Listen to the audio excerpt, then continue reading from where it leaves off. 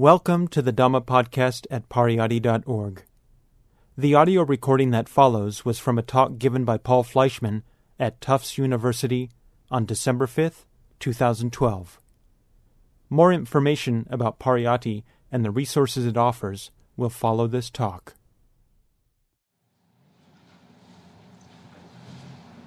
Dr. Paul Fleischman. Paul studied medicine and then went on to study psychiatry at Yale before taking up a private practice in Amherst with his wife Susan. They did their first course with S.N. Goenka in the 1970s. Were later appointed as teachers. Paul has written extensively about Vipassana and has given talks about Vipassana throughout the West and really around the world. So we're happy to have him with us tonight and look forward to his talk. Paul? So about 6 years ago, I was at a conference on psychiatry and meditation. There were different psychiatrists on a panel. I was on this panel. And before the panel began, the person who was in charge of organizing the panel asked the different psychiatrists, well, we don't want to have just talking about meditation. We would like to have demonstration. We'd like to have live meditation. So please explain to me how long it will take you to teach your kind of meditation. So one person said 10 minutes. Another person said, well, meditation's a little complicated. I need 20 minutes to teach it.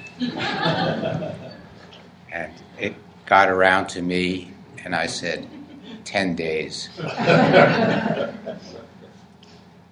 So I realized that I had somehow, through some bad karma, I'd worked myself into a situation where I was involved with the worst marketing strategy ever invented.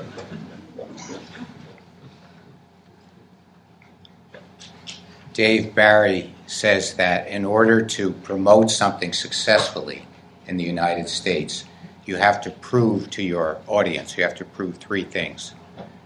First thing is it improves your sex life. Second thing is it makes you wealthy. And the third thing is it makes you lose weight. Vipassana does none of those things. So the question we'll look at for the next hour is why anybody would be so foolish as to spend 10 days going away from home, missing dinner every night, getting up at 4:30 in the morning, just to learn something that somebody else could have taught them in 10 or 20 minutes.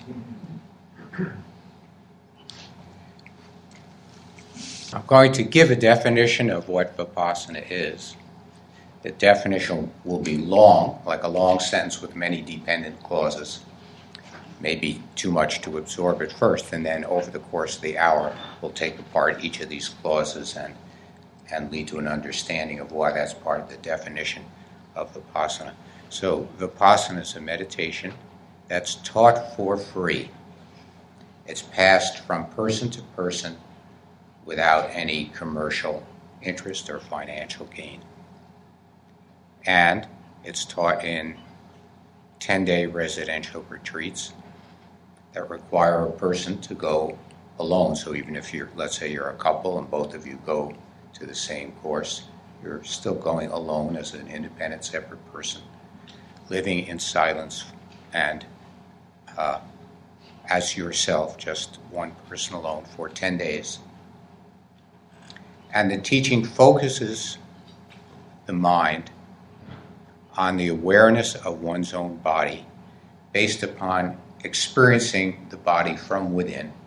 So not looking at one's body, but experiencing, feeling the body from within on the basis of the sensations that the mind receives as signals from the body.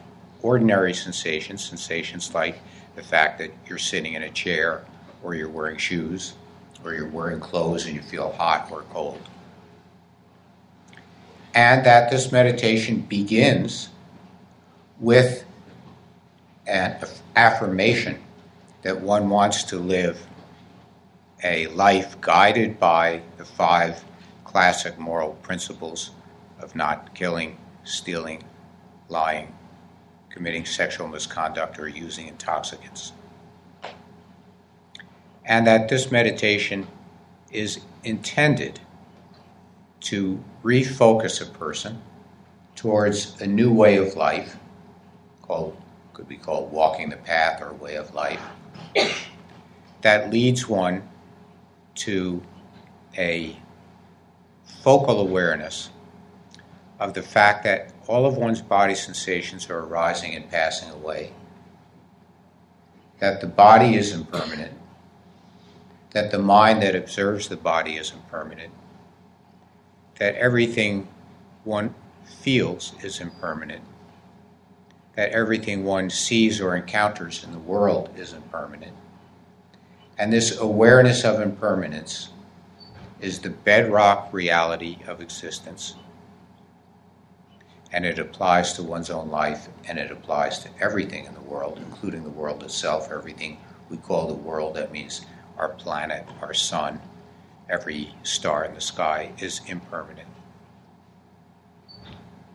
And that this awareness in turn should be experienced in the body and promote a cascade of other awarenesses that include the following: the awareness that every living thing is impermanent and therefore needs to be dealt with as if it is essentially the same as oneself. Every living being is filled with a feeling of transiency and discomfort over loss of oneself, that is, fear of death, a sadness to leave the world. That feeling which we have in us is found in every living being. That our lives should be marked by the awareness of our own impermanence and the impermanence of others, by our own transiency and the transiency of others. And that this should in turn kindle a motivation towards an increasingly caring view of other living beings, an increasingly nonviolent attitude towards other living things, and that these should not be merely ideas or attitudes held in one's mind, but they should be experienced from within one's, you could say, one's viscera, one's gut. And that this entire experience and its realizations is transmitted from person to person for free, and that if one receives this experience and treasures it, one should or could well participate in cycling this awareness through the human community, also for free. That is to say, rotating this wheel of experience and values into the world. It takes 10 days to learn this because the experience of deep self-knowledge, deep self-observation, deep self-awareness requires a concentrated attention towards oneself in a manner that is new. It is not part of ordinary experience. Ordinarily, we are adaptive animals whose awareness is very properly focused upon organizing and manipulating the outside world. We're doing something. We're working. Even we're taking care of somebody else in a compassionate way. And then when we relax, we are also organizing our attention to go outward into the world. So we relax by reading a book, watching a movie, talking to somebody else. Our awareness is, in general, externally oriented, and that's completely appropriate, but meditation is the opposite. Meditation is an internal awareness, focusing inward upon oneself, and not upon one's thoughts and feelings directly, but upon one's body sensations, one's basic biological, physical presence in this world. To make that change from an outward orientation to an inward orientation, of course that can be done in 10 minutes, it can even be done in 10 seconds, but for it to be systematic and to catalyze a deep realization or an experience takes quite a bit of effort, because the mind naturally and continuously is reorienting itself towards the outside world. So there's a period of time that it takes to gain this new orientation. Another reason for the 10-day course is the experiences that come up are profound and catalytic, and you don't want to have a 20-minute experience that's getting profounder and profounder and you say, well, forget it. 20 minutes are up, I want to go home. So you need to have time to have a deep experience, to actually give that experience time to mature. And finally, for this to become significant enough that it becomes an anchoring way of life, so that it's not just a transient experience, but something that you can use and reproduce at home. That also takes time to learn. Excuse me.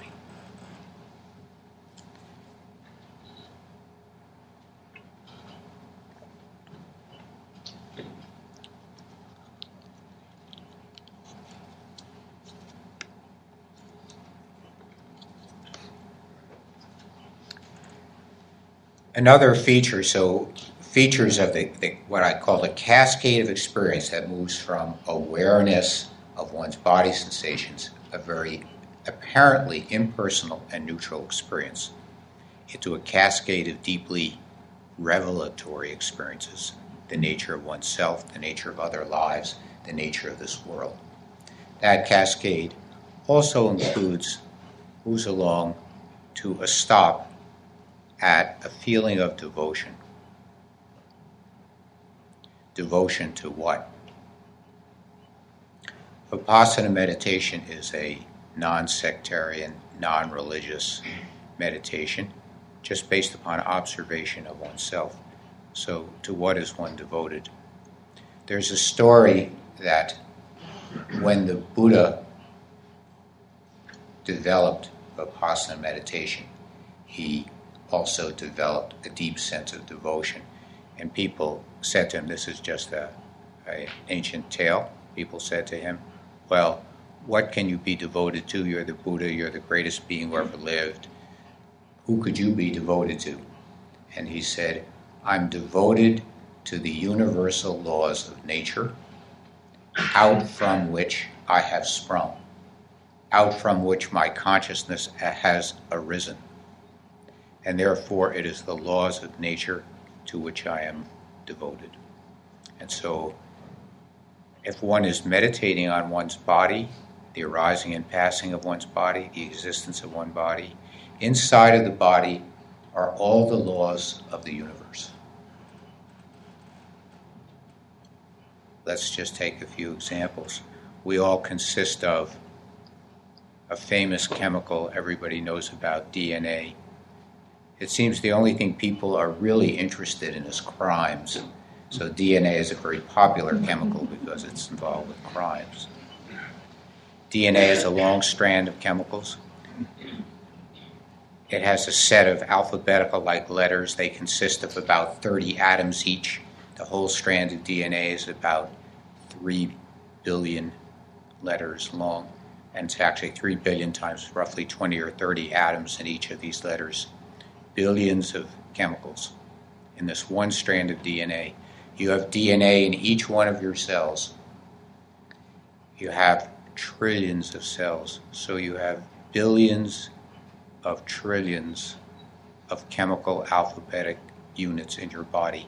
Each one of those is held together by the electromagnetic chemical bonding by which atoms bond. The core of it all is electromagnetism. Same thing that's flowing through wires is holding your body together. The Buddha said, I am devoted to the laws of nature. And in the modern language we say, all the laws of the universe are present within our body. And for our body to exist, all the other things that exist have to exist. Another common example. We breathe in oxygen. The oxygen we breathe in, molecular oxygen. There's two forms of oxygen. Atomic oxygen, one atom of oxygen, is made inside of stars. But the oxygen we breathe is molecular oxygen. It's made inside of plants. We exist because plants exist. We actually are not independent, free-living entities. We are actually saprophytes, that is, creatures that live on other creatures. And the creatures that we're clinging to and we depend upon are plants. We are dependent upon plants. There's a myth in America, somebody says, I'm a self-made man. The only self-made man is a vegetable.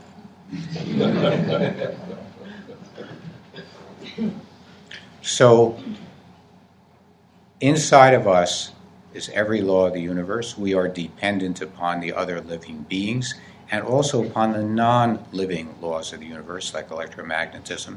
It makes the chemistry of which we consist, and is a sense of sacredness or devotion.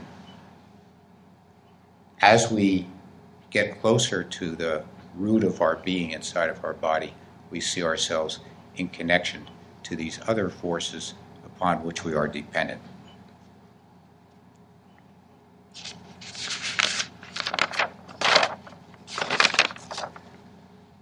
Let's discuss a little how this meditation works at a personal level. So at a more impersonal level, it's just observation of sensations. Everybody's more or less the same. It leads to certain universal truths like impermanence, compassion, and devotion. But the individual experience of Vipassana is very unique. Everybody has their own very particular, unique experience. And that's because as you start to meditate, first you're taught to begin to meditate with a very simplified form where you meditate on your breath going in and out.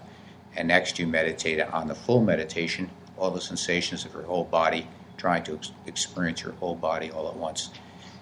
As you're being taught that, you're not practicing that. The main thing you're doing is daydreaming like mad. It's amazing, very amazing. I think of myself as a person with a good concentration. I can always read a book well, concentrate in school well. But when you meditate, you have no concentration at all. And I was amazed at how little concentration I had. And the reason is, usually we're concentrating upon an external stimulus. And the external stimuli that we concentrate on are those which are captivating. The book has meaning, so you read it and you enjoy it because it has meaning. But if it has no meaning, you throw it away. Say, I don't like this book. It doesn't hold my attention. When you meditate on the arising and passing of the sensations in your body, let's say there's a little itching in your body or there's heat in your body, there's all kinds of very subtle, tingly, electric light, many forms of sensations in your body. They have no immediate meaning to you. And so your mind just drifts off into internally generated, self-referential dramas.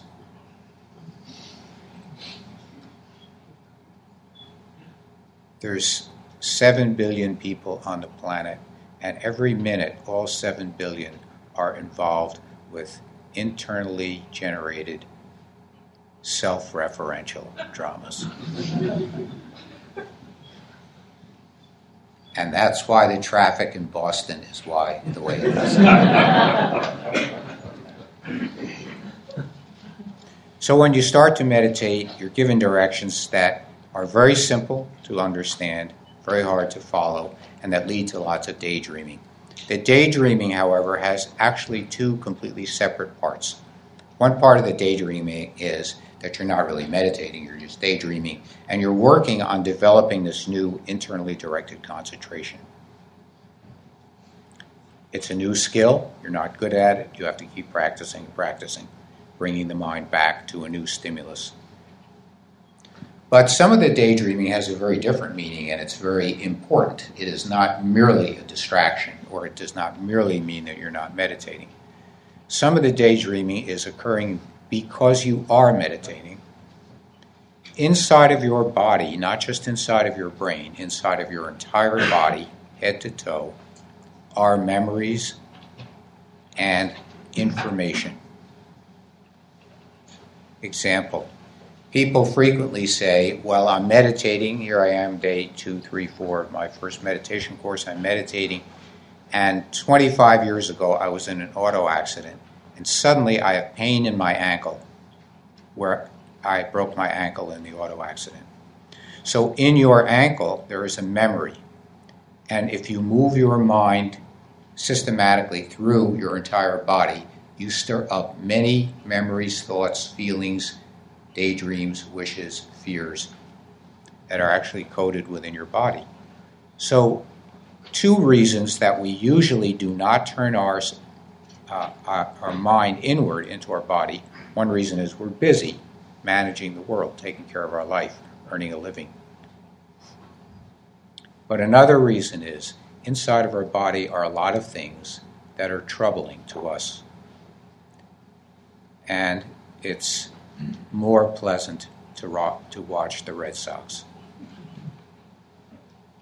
So meditation, initially as you start it, contains an immediate paradox. You come to a meditation course, obviously, to feel peaceful, to feel relaxed, to feel calm and at ease with yourself. That's the obvious goal. And yet, as you start to meditate, you don't feel calm and peaceful. You feel your mind is less concentrated than normal because the stimulus you're trying to concentrate on is more difficult to concentrate on. And you feel less at peace with yourself because memories and problems come on the surface of your mind. Every once in a while, someone will come up during a meditation course and say, am I getting worse? I was a relatively calm person 3 days ago, and now I feel I feel agitated. Meditation doesn't appear to be working. Am I getting an F in meditation? The answer is you're not at peace with yourself. You're not calm with yourself because you do contain worries, fears, distractions, unpleasant thoughts, unpleasant attitudes. And meditation on sensations of the body brings that component to the surface of your mind. Another way of putting it is meditation is the skill of learning to be harmonious with yourself in spite of the fact of this turmoil that's going on inside of you. When you close your eyes and sit still for some period of time, you will become aware that you contain inner turmoil. And meditation is the art of learning to reduce that turmoil by coming to terms with it, letting go of it, accepting it, seeing it from a new perspective. So, meditation is not that easy to learn. If you learn it for 1 minute, you can feel good for 1 minute, but that internal life has been unchanged. Even if you learn it for 10 days, you can't say that that internal life is entirely changed. So it's a lifetime practice of coming to terms with who you really are, of letting go of some of your inner turmoil, generating less of it, accepting what it stands for, creating a new way of life that is less generative of turmoil.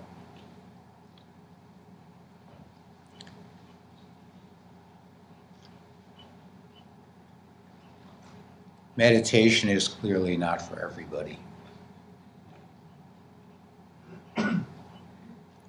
Some people contain so much turmoil that it's paradoxical. It's like going to a gym. Everybody should exercise in theory. I hope everybody exercises one way or another. But sometimes some people should not perform certain exercises. Someone with a certain back problem shouldn't be lifting free weights. Someone with a certain orthopedic irregularity shouldn't be jogging. And so it is that not everybody should attend a meditation course. And the issue is how much of your inner turmoil will come to the surface, and will you be able to use meditation as a new way of relating to yourself, or will you simply be overwhelmed by this inner turmoil? Our centers, our Vipassana centers, are set up to help people answer that question. Many people are insecure about that, and there are answers that we can give. There's guidance we can give. A simple way of putting it is, if in the past you've been so knocked off course by your emotional life, one should pause and consider whether meditation is right for you. If in the past your internal life has been variously calm and tumultuous, but nothing special has ever knocked you off course, then meditation is most likely to help you. Meditation is not a panacea. It does not work automatically without the various abilities of the various participants. It's like anything else. It's like learning to speak a language, play the piano. Different people will be more or less comfortable with this, more or less able to use it well. So it doesn't work like putting a machine in a machine tool device and at the end something fixed comes out.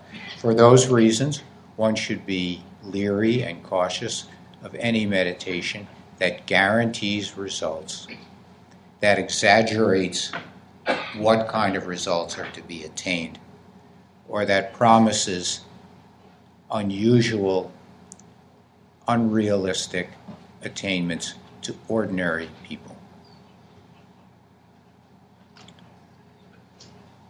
When I was growing up, I had a great hero. His name was Mickey Mantle. Is that name still widely known? Does everybody know that?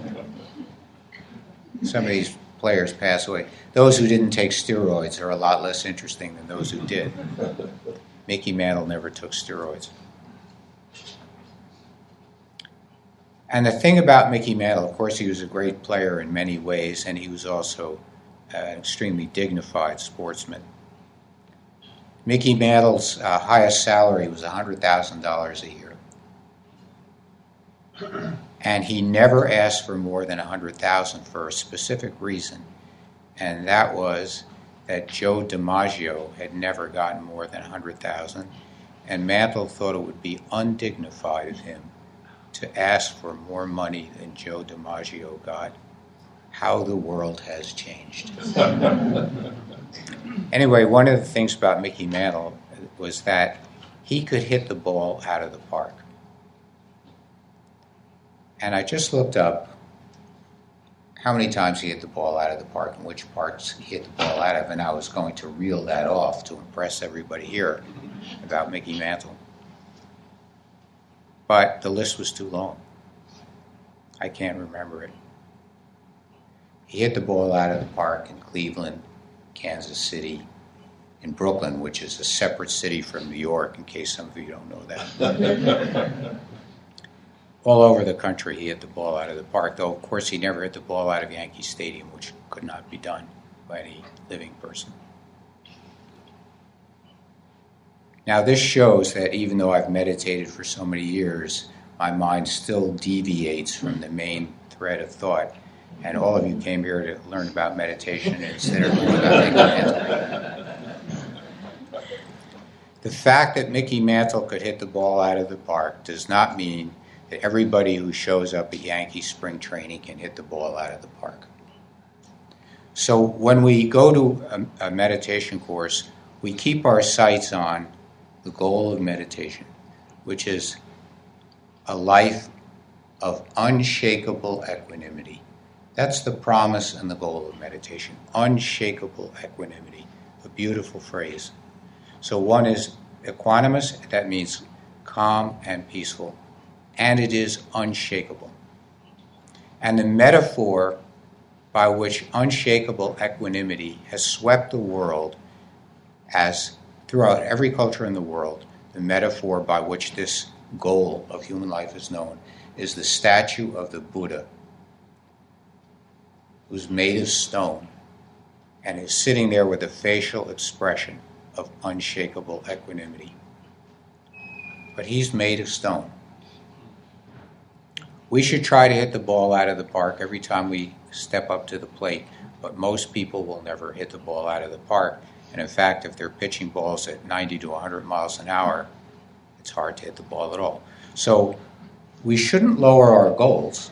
If you're playing baseball, you want to hit the ball out of the park. But we shouldn't expect meditation to turn us all into Mickey Mantle.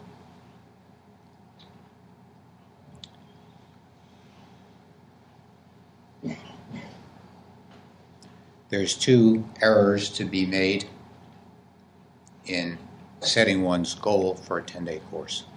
And one error is setting one's goal with a self-depreciating attitude.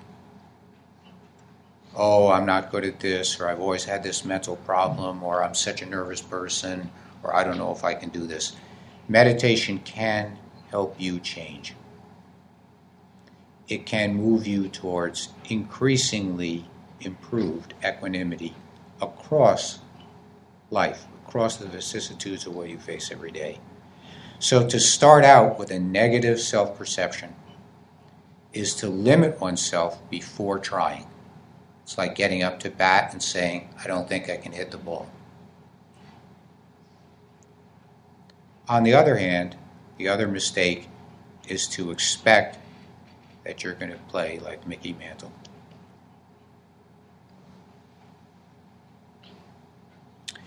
Now, when this talk was set up by some of my friends who are here today, they said it was going to be at the Fletcher School, and I should address myself to those people who were going to become diplomats and solve the problems of the world, and I should show them how meditation will help them solve the problems of the world. And I said, that cannot be done. But I do want to address myself to the question of, after we meditate, if we become meditators, if we're moving towards unshakable equanimity with shakable equanimity, that is to say, in our daily life, we encounter things that still shake us up. We're still not perfectly happy. We're still not perfectly calm. But through learning a practice that raises to the surface of our mind the sensations of our mind and body, we confront those continuously, systematically, regularly in a practice of meditation during a meditation course. Then we take that home and practice it every morning, every evening. And our life begins to move upward in calm, in peace, in compassion, in reverence for the living things of this world, in reverence for this whole universe, even with its unliving things. And this is the direction of our life. If we're moving in that way, it's still quite self-absorbed. It's us. It's our drama. And we feel our drama has improved. That's a good thing, of course, but it's a limited thing. So what about the intersection between the improvement of our personal drama and our ability to help improve the drama of the world? There's a great misperception about the teaching of the Buddha. Several misperceptions. One misperception is that the Buddha taught Buddhism. He did not. There is no such thing as Buddhism in the teaching of the Buddha. The actual English language word Buddhism was coined only about 300 years ago as the British were entering India and studying its religions. So the Buddha taught Vipassana meditation and the way of life that goes along with it. It was not ever intended to be a religion. And whether Buddhism is one of the world religions or not, Vipassana is not a religion, and it's not a world religion at all. It's you could say a psychology, you could say ethical training, you could say it's a way of life. It's a self-knowledge. It's a skill. But it's not a religion. Another misperception of the teaching of the Buddha is that it is pacifism. I saw a movie quite a few years ago in which some Buddhist monk says something like, our enemies are our friends, and we always learn great lessons from the things our enemies teach us. Buddha never said anything quite that pathetic. The world is a difficult and violent place. No one can honestly say such a thing when you hear about, for example, that there's a culture of rape in the Congo. So that was on the front page of the New York Times 2 or 3 days ago. A culture, a systematic culture. So how can you say, I'm thankful for what my enemies teach me? In the same way, the Middle East, when I was a child in elementary school, the Middle East was in turmoil. And now I'm long retired and the Middle East is still in turmoil. The teaching of the Buddha was that for people who are on the path of making themselves vessels of equanimity, peace, and harmony, they themselves must be witnesses to a path of nonviolence and should not kill or harm any other living being. We recommend, it's just a recommendation, it's not an obligation, that people who are meditators try not to kill anything. When we have a spider in our house, we pick it up and carry it outside. That's a personal cultivation of a value system, of an attitude, of a way of life. It's not something that we're going around lecturing at everybody else. Vipassana doesn't make you a pacifist. It makes you a person who, based upon calm and non-self-referential thinking, seeks the good in all interactions. But the good in all interactions is not patently clear. The Buddha said there were 2 kings in India. India, at the time of the Buddha, was a highly non-unified place. It wasn't a country at all. There were democracies at that time. There were kingdoms at that time, but the kingdoms were bigger, and eventually India became only kingdoms. The democracies were eliminated. There were 2 kings in India at the time of the Buddha who were followers of the Buddha. One of them at one point went to the Buddha and said, well, I really want to be a practitioner of Vipassana meditation, and I'm a king, and so I've got a problem. I don't want to harm any living beings, but I'm a king and I have certain responsibilities. And the Buddha said, if you want to be a meditator, you cannot be a king. And if you want to be a king, you cannot live the full life of meditation, though of course you can meditate. A king is responsible, according to the Buddha, for protecting his people, and also, amazingly enough, get prepared for a shock, a king is responsible for capital punishment, which the Buddha never criticized. I'm not promoting any of these things. I'm not criticizing any of these things. I'm pointing to the fact that being a meditator does not make you any kind of ideologue at all. Not one kind, not another kind. Not a liberal, not a conservative, not a pacifist, not a warmonger.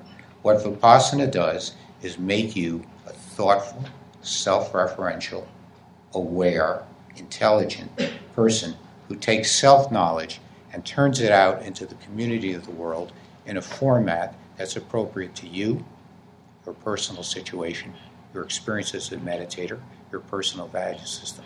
So we should not misconstrue meditation as turning people into one political ideology or another.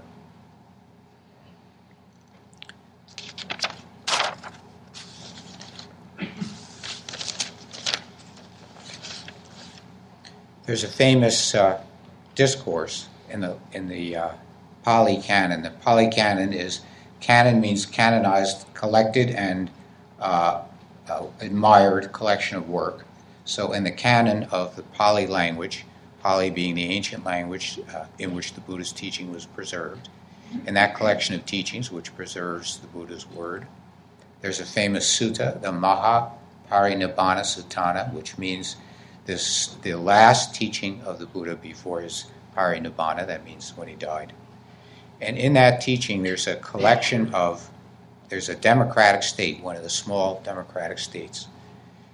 And they said to the Buddha, how should we defend ourselves against these kingdoms that are bigger and stronger? And the advice the Buddha gave was, assemble regularly, speak honestly and openly, create a sense of union that includes the discourse of discord.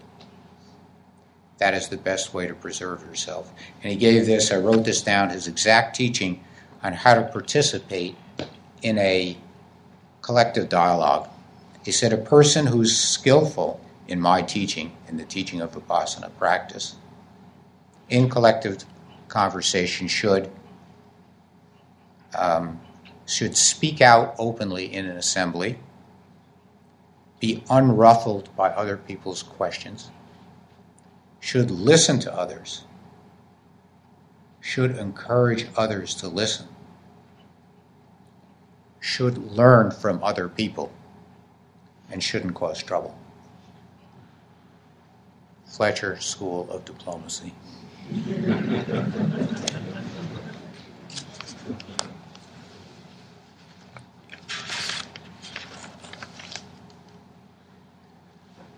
Let's go on to why Vipassana is so successful. We started with its overly long courses.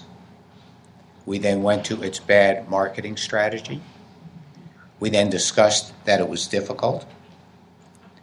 We then discussed that paradoxically during a meditation course you can feel more turmoil rather than less. Why is it so successful? It is very successful. In the second half of the 20th century, it went from being a completely obscure thing that no one had ever heard of to being practiced by approximately 1 million people. We think there's about 90 to 100,000 people taking 10-day Vipassana courses every year. And over the years, 90,000 at 10 years would be 1 million. It's more than 10 years, but people take more than one course, so you get to about 1 million people. One thing is, as I've already mentioned, it's non-sectarian, it's not a religion, it fits the modern temper. It's a learning experience where one carries home deeper self-knowledge without particular reference to a hierarchy and authority. A second thing, which I've mentioned, is it seems very suitable, very easily integratable with the modern scientific worldview. The idea of oneself in the Vipassana experiences, oneself is a collection of various things, atoms, molecules. You could say DNA, you could say complex macromolecules. This collection of things coheres due to the laws of chemistry, like electromagnetism, due to the laws of biology, like the evolution of complex adaptive organic species like a human being. We cohere for a period of time, and then due to the law of entropy, we decohere. That is, we disappear. So the modern scientific worldview and the worldview that we experience in Vipassana are either synchronous or easy to relate to each other. So it's a non-sectarian teaching that fits the modern temper and fits the scientific worldview.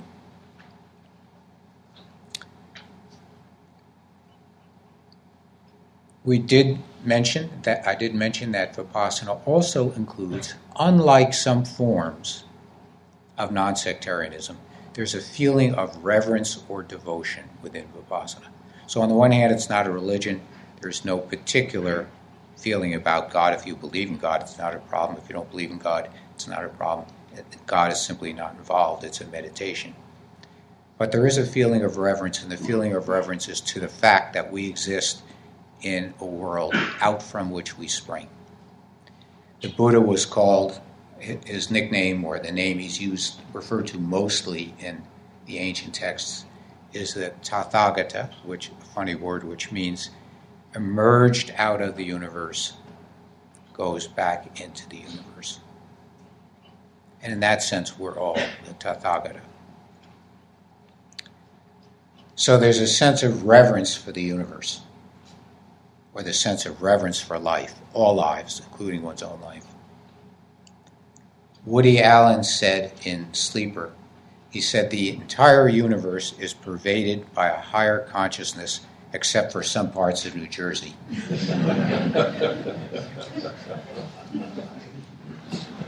You know, when you give a talk at a medical conference, you have to sign a disclaimer. It says, like, are you sponsored by a drug company?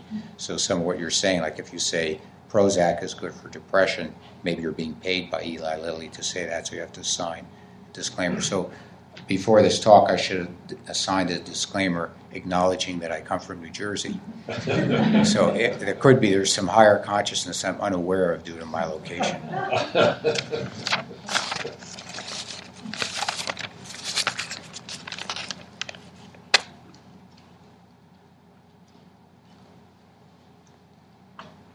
I think another important feature of Vipassana success is or should be an honest statement of attainments and goals.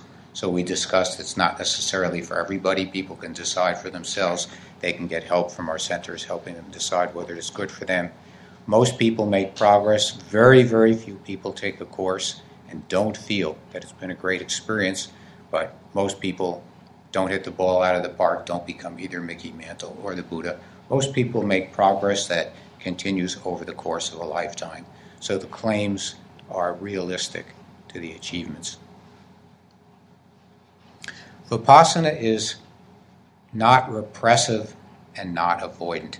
That's a very important point. Many people hear about Vipassana and they hear, well, you're just observing yourself. You're observing yourself neutrally. You're not trying to make an evaluation or a judgment. You're just aware of what's going on inside your body and your mind, and you're just observing. That's the whole technique. Self-observation without judgment. And people feel, well, if you don't judge yourself, like even last night somebody was asking me, well, if you don't judge yourself, doesn't that make you amoral? After all, we do have our nasty side. Everybody does. So if you're not judging yourself and you just learn to accept yourself, wouldn't that make you an amoral person?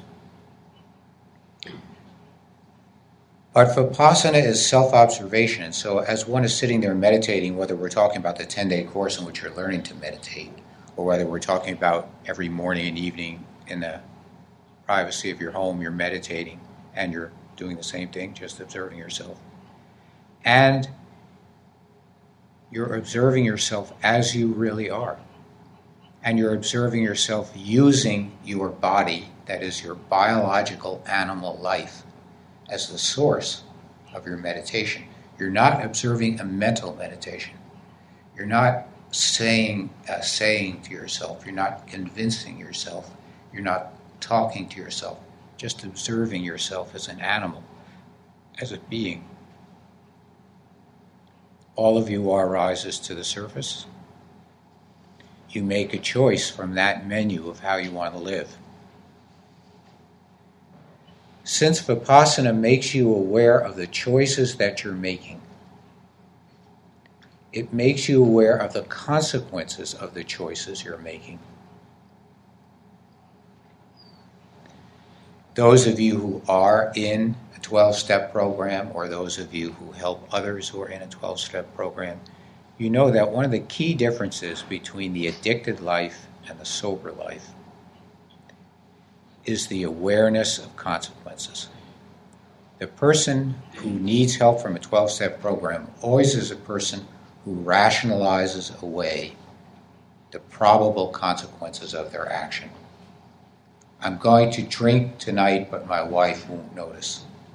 I'm going to gamble tonight, but this time I'm going to win. So addiction consists of making improbable consequence statements against the laws of probability. The real statement should be, if I drink tonight, my wife will notice and be angry again. If I go gambling, the odds are high that the house will win and I will lose. Vipassana makes you aware of your choices as you're making them. If you meditate in a daily manner, you become aware of the choice you're making and you're aware of the ground from which you're making it. In a profounder sense than mere substances, it leads to a sober life.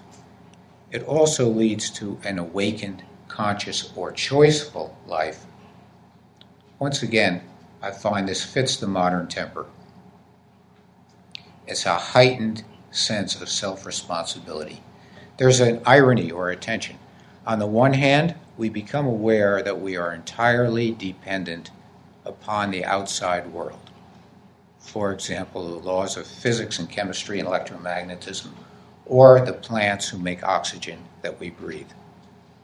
On the other hand, we become increasingly autonomous and independent creatures who are aware of the basis of our choices, the probable consequences of our choices, and how we shape so much of our own life by the choices we make. That's why we recommend meditating every morning and every evening.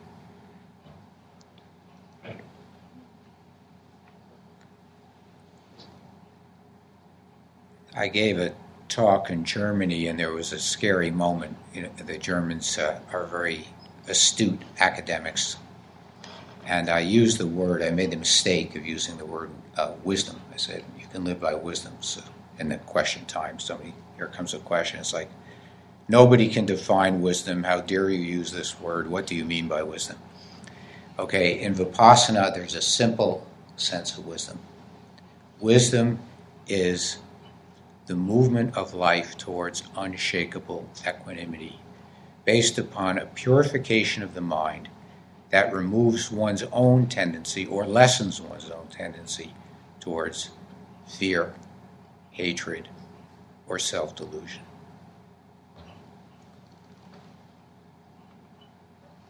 Another feature of Vipassana that I think is ironically modern. Most modern people feel lonely.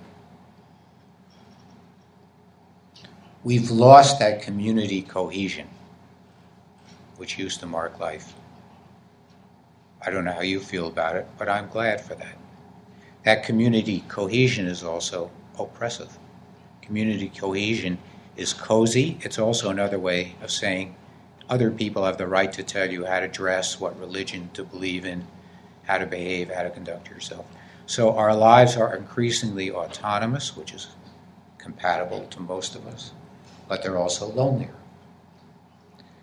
Vipassana produces a loose, networked kinship community. I talked about kinship with plants.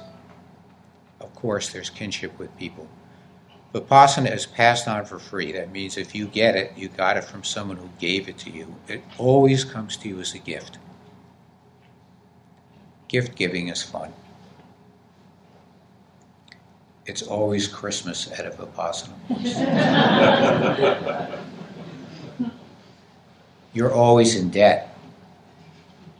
Not a negative debt, like an onerous debt, but like someone just gave you chocolate and you're thinking what you should give back. So you get this thing for free. The fact that you haven't paid for it is a critical part of the technique. It's not a socialist part of the technique. It's a critical part. That means you feel immediately on the receipt of this meditation that it's come to you from somebody else and you want to participate in rotating that wheel and passing it on. It's a very ancient value and it's a very modern value.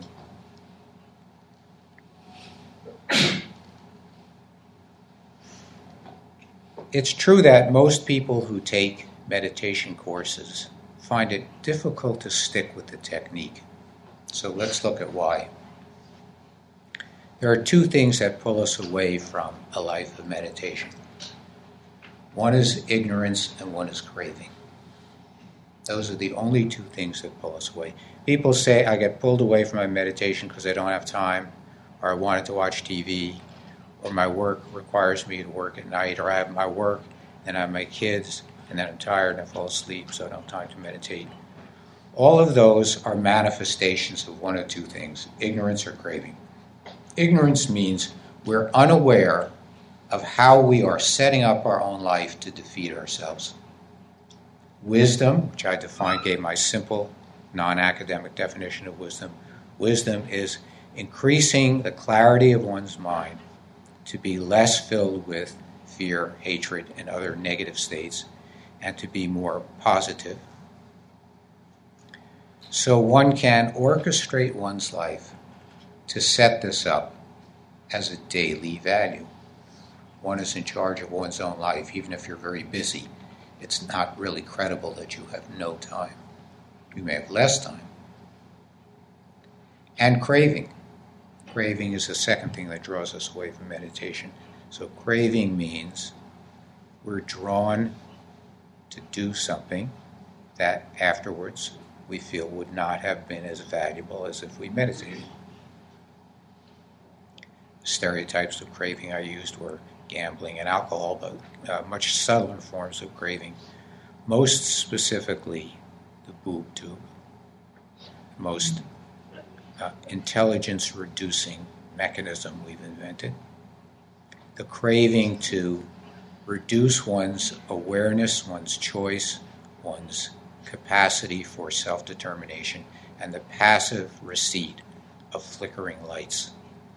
Someone said all of modern life now consists of staring at an illuminated rectangle.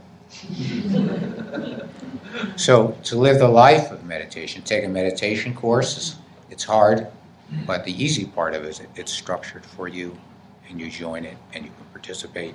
To live the life of meditation, you have to overcome the seduction of illuminated rectangles.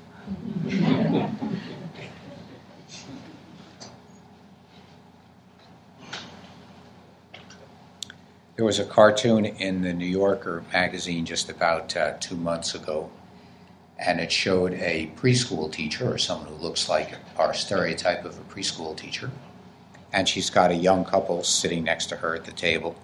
So apparently young parents bringing their child to school, the child is not shown.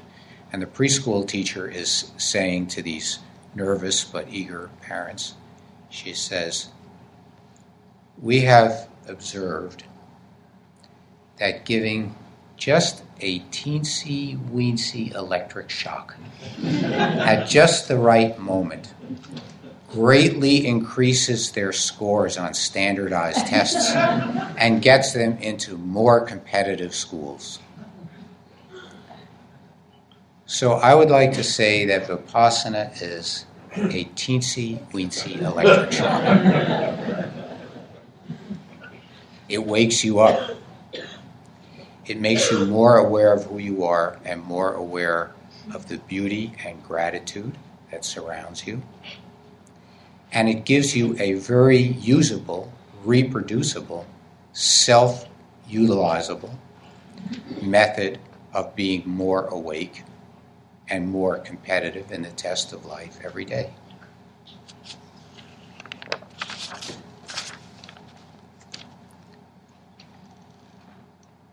So,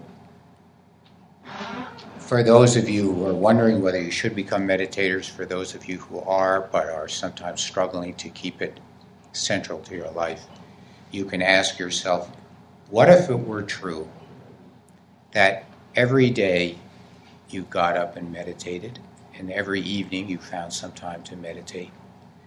That your life was constantly giving a teensy electric shock in the direction of more calm, more compassionate, more appreciative, more self-aware, more sensitively attuned. And that along with this meditative part of the life, there were also these moral positions by which one could keep oneself on track in life: sobriety, integrity, right speech, speaking honestly. And that one belonged to a community of people like this, not an oppressive community, not a community to which one ever pays any dues, not a community that has any membership card, but a community of people you see at one meditation course or you meditate with at once a week at their house or at your house. And if this were your orienting way of life, how would you feel about your life? And is this the direction in which you'd like your life to head?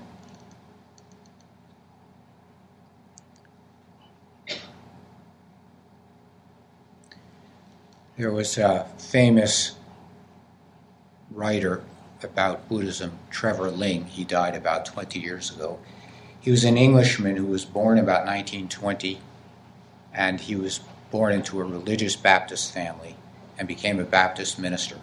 But during the Second World War, he was a British soldier and was sent to India and came in contact with Buddhism and other Indian religions. He was very smart, and he became a Sanskrit and Pali scholar and became a professor of Indian religion and was a famous academic in England for many years. For many years, he remained a Christian Baptist minister.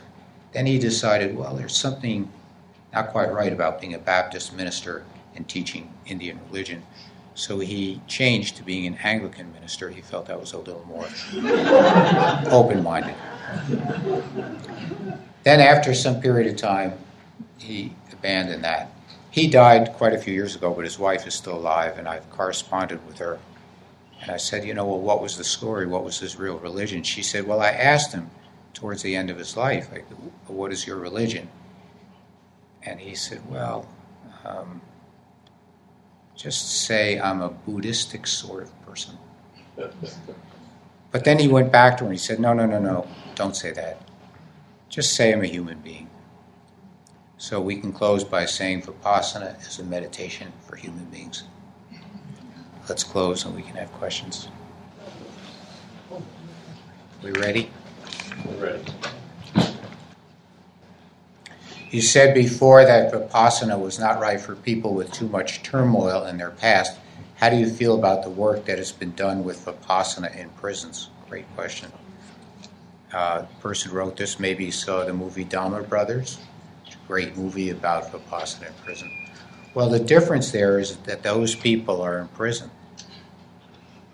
So, there's a kind of a safety factor there. A very strong safety factor, like in the Dharma Brothers, all those people were lifers. So if they get a little upset, they're not going to drive badly in traffic, for example. So it's a great project. The prison project is a great project. It's done with extreme care and caution. That's not always available in daily life. And it does show that people who have had enormous amounts of turmoil can do Vipassana. But not to make a joke out of it, they are in prison. And so there's a different safety factor involved. I have an interest in studying mindfulness-based cognitive therapy. How interrelated is MBCT to Vipassana? And do you believe Vipassana is more effective at achieving human equanimity than mindfulness relaxation in the style of Thich Nhat Hanh? So these are related questions. So there are many kinds of meditation, and we hope, I hope every Vipassana meditator, I hope every meditator in any other tradition hopes that we're not in a competition. I mean, Vipassana is taught for free. We get paid the same amount if you show up or if you don't show up. All people who meditate should be, I think, thinking of themselves as in the same team or in the same direction rather than competing or comparing. For example, do you feel Vipassana is more effective at achieving human equanimity than mindful meditation in the style of Thich Nhat Hanh? How would you know? How would you do the comparative study? Why would you do the comparative study? So why would you want to set yourself up to compete with other people who are following their sense of what's beautiful and meaningful? It's not a competition. Then I have an interest in studying mindfulness-based cognitive therapy, how interrelated is MBCT to Vipassana? Well, I would say the image I use is sports. So if one person, for example, is a baseball player and one person's a soccer player, I can't imagine that the soccer player is walking around saying baseball players are no good, they should all be soccer players, or vice versa. So I think athletes generally respect each other's sport. But then to say, well, since I respect each other's sport, I'm going to show up to a soccer game with my baseball bat, and I'm going to be hitting the ball using a bat, well, you have to keep the sport separate. So what we feel is every meditation has its value. There's no competition. Almost all people are meditating to make themselves into better citizens of a better world. But the different forms of meditation are different. We require some specificity to what we're doing. The more carefully and accurately you learn what you're doing, the better you can do what you're doing. And therefore, we don't tend to look upon all meditations as plain vanilla. They're not all the same thing. Each one is slightly different. So mindfulness-based cognitive therapy is a therapy that's designed to help certain kinds of people in certain kinds of way. It has a specific training technique, I assume, that teaches the therapist how to do that. And that's something probably related to, but not the same thing as Vipassana, which is learned in 10-day courses and is not aimed as a therapy. So soccer and baseball are two good sports. You can't play them both on the same field.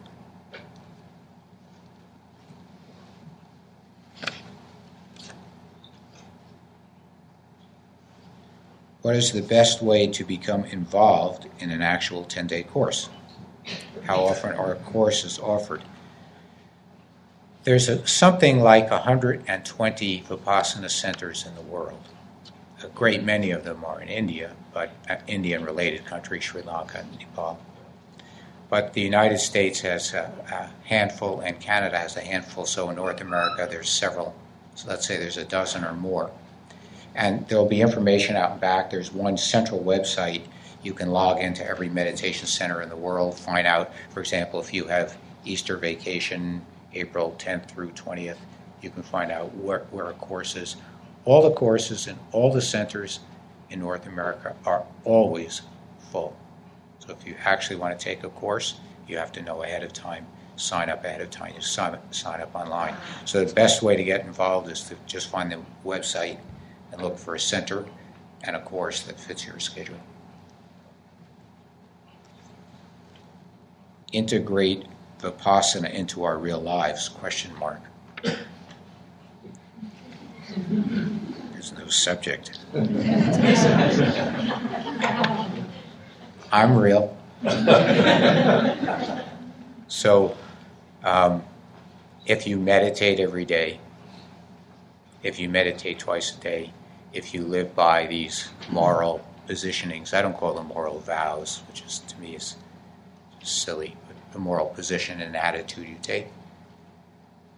And if you live that way, whoever you are and whatever you're doing, whether you're a bus driver, a housewife, a doctor, there's not an answer, but there's your answer.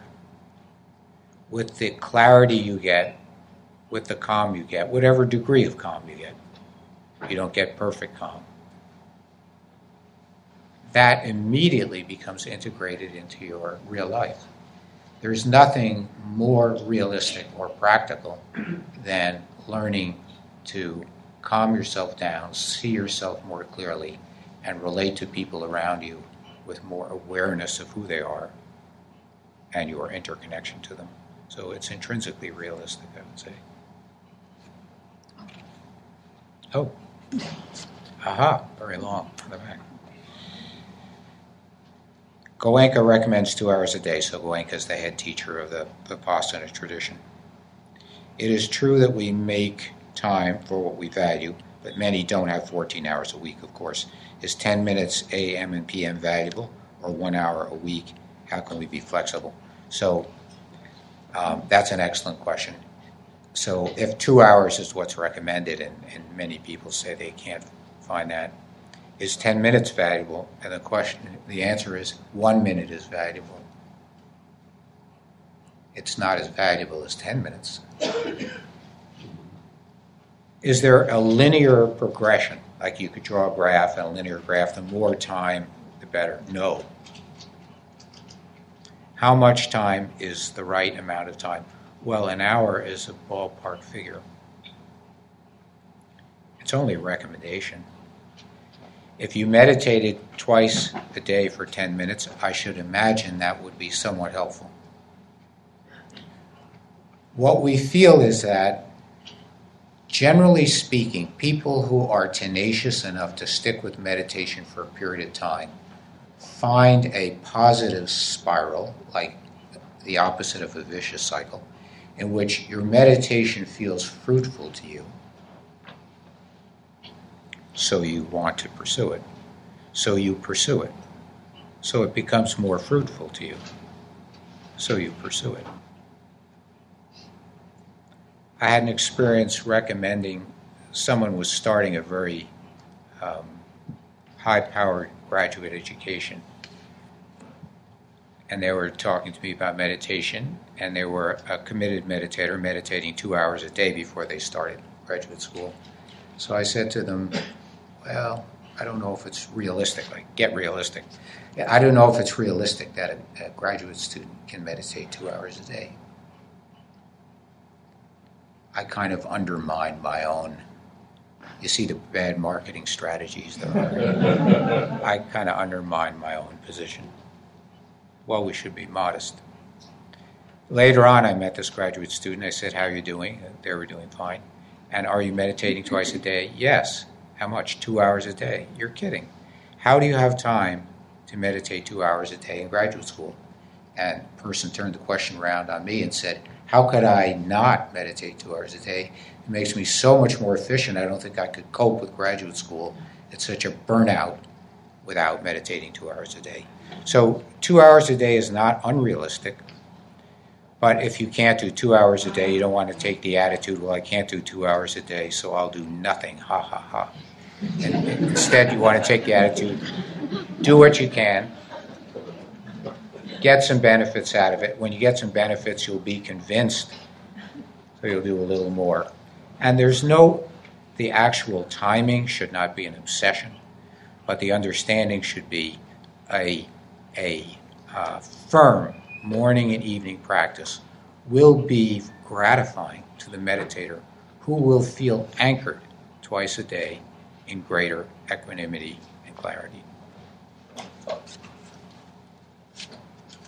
I have an old back injury that makes sitting difficult and painful over time.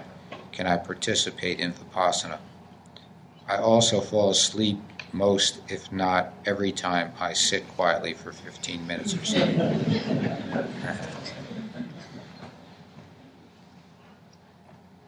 I'll do them each separately. They're both medical questions. Actually, this is two questions. So the back injury, well, it will depend. And the best way to proceed with that would be to go to the online site where our centers are listed, get an application, and write the details of your bad back on the application and let the teacher of that course help you evaluate. It's not necessary to sit cross-legged on the floor, and it's not necessary to sit still like a Buddha, but it is necessary to participate in a many, many hours a day meditation practice, some of which can be done lying on your back, some of which can be done walking, but a lot of which does have to be done sitting. Not sitting perfectly still, but sitting still. And some small bit of which has to be done sitting perfectly still. So the day has a varying schedule of intensities. So you're led every day through a more intense part of meditation, less intense, more self-motivated, more class-like. And depending on how bad that back injury is, you may find it quite possible for you to participate. Certainly, every course has several people who've had back injuries, which are very common. But it's conceivable that you might not be able to participate. So you'd want to get the details out to the teacher of the course and let you and the teacher dialogue about how much of an impediment that would be.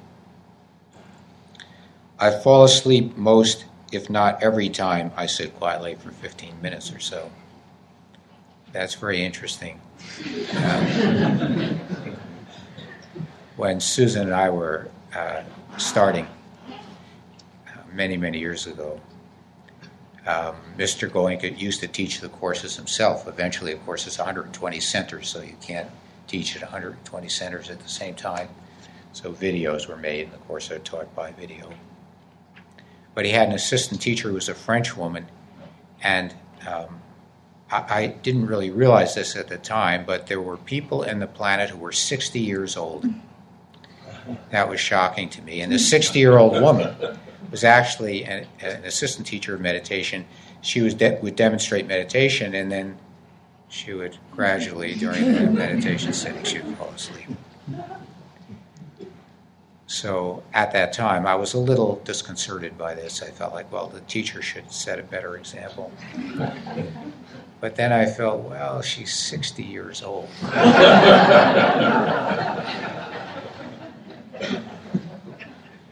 not going to tell you my age.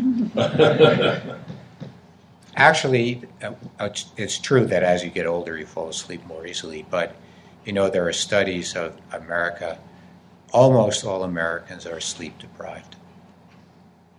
So there's a standard. Sleep deprivation is measured by your speed of going into rapid eye movement sleep, and an experimental setup where you have an EEG on your head. You fall asleep, and they see how long it takes you to hit REM sleep. And almost all Americans are sleep deprived. So if you sleep more, really sleep more, you won't sleep as much when you're trying to meditate.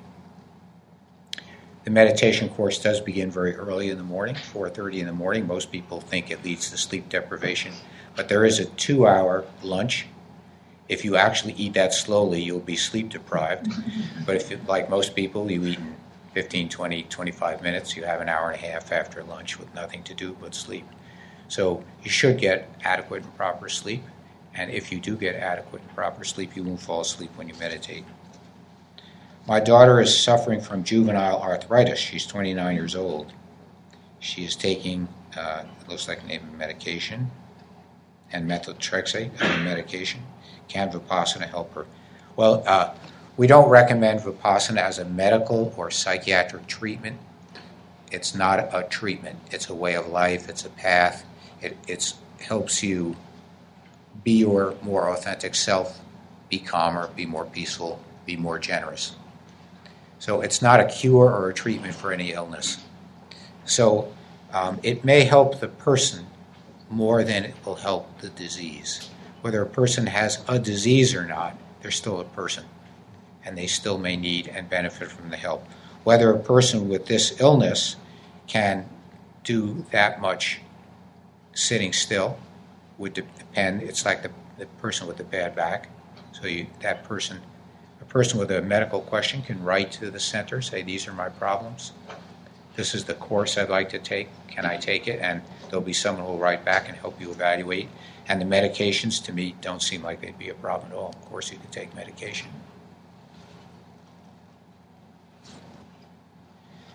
How do you reconcile the concept of reincarnation with the modern scientific worldview? Very good. Sounds like maybe a meditator asking this question. Yeah. Actually, there's a number of complications in this question, so I'm thinking about the best way to answer it. The Buddha actually did not believe in or teach reincarnation, so the question has a slight complexity in it. Let's say the traditional Indian view, which is present in the Buddha's teaching, that one takes life after life after life. The way I personally understand that is that everything that is going on in this thing here called me, everything is emerging out of these 100 trillion strands of 3 billion long alphabetical letters. So the size of the information system in me still beats Google. So we're printed out of a very, very long, complex memory of what happened before. And all that memory came into me at the moment I was born. And it came from somebody else. And they got it from somebody else. My immune system was designed by fish. And so was yours. Fish are the people who invented immunity of the kind that we have. So the modern immune system is approximately 300-400 million years old and evolved at the time of fish. So fabricated reincarnation stories like asking me where I put my car keys 2,000 years ago, I don't believe in that. But if you're asking about the continuity of life, and if reincarnation is your way of discussing the continuity of life, it's a very, very important thing for us to realize, appreciate, and revere. Last question. Could you please elaborate on the Western scientific idea of memories stored in your body vis-a-vis sankharas? So this is somebody who's taken a meditation course. Sankhara is a Pali word. It means reaction pattern. So memories or reaction patterns are stored in your body. And could I elaborate on the modern view of this? So I would say actually one of the nicest features of the last 20 or 30 years in Western science has been the demise of dualism and the restoration of, say, biological monism. So that means there used to be thinking, even when I was in medical school, there's a soul and a body, they're different. I can't imagine there's anybody left on planet Earth who believes in that. Every doctor in the world now believes mind and body are a single entity. The mind exists in the substrate of the body, so the fact that our bodies exist leads to our mind existing. And memory is stored not just in the brain. Of course, memory is stored in the brain, but not just in the brain, but in the entire system, because it's one integrated system. So, take a simple example.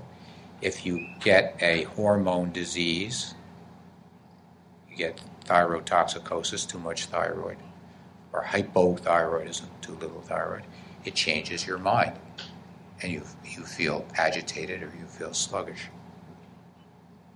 Another example, somebody sticks a pin in your toenail, changes your thought pattern. You say, get that pin out of my toenail. So your mind is connected to your toenail. So the memories that we experience are stored in our body. Another example, a very unpleasant example, was brought home to me when I started being a psychiatrist. Vietnam War was still active. Vets would come home. They'd be traumatized. They'd be terrified, even though they're sitting in some nice, safe place. And if you said, well, the mind is separate from the body, I'm telling you, calm down, just calm down. Obviously, that would be totally useless. And the vet would say, the terror is in me. I cannot get rid of it. I know perfectly well that this is a safe place, but I don't feel it. Because the feeling, that is to say, the memory of being strafed or being shot or seeing your friend shot, that memory is in the entire body. And now we know, of course, that it's in brain centers like the hippocampus, but it's also in adrenal centers, it's also in neuromuscular centers, so it's coded throughout the body. So the things that rise up in meditation are coded through the whole body, which is why we believe a meditation that sweeps up your whole body is more profound than one that is merely using thought patterns. So, let's take a long break and reconvene in our next life.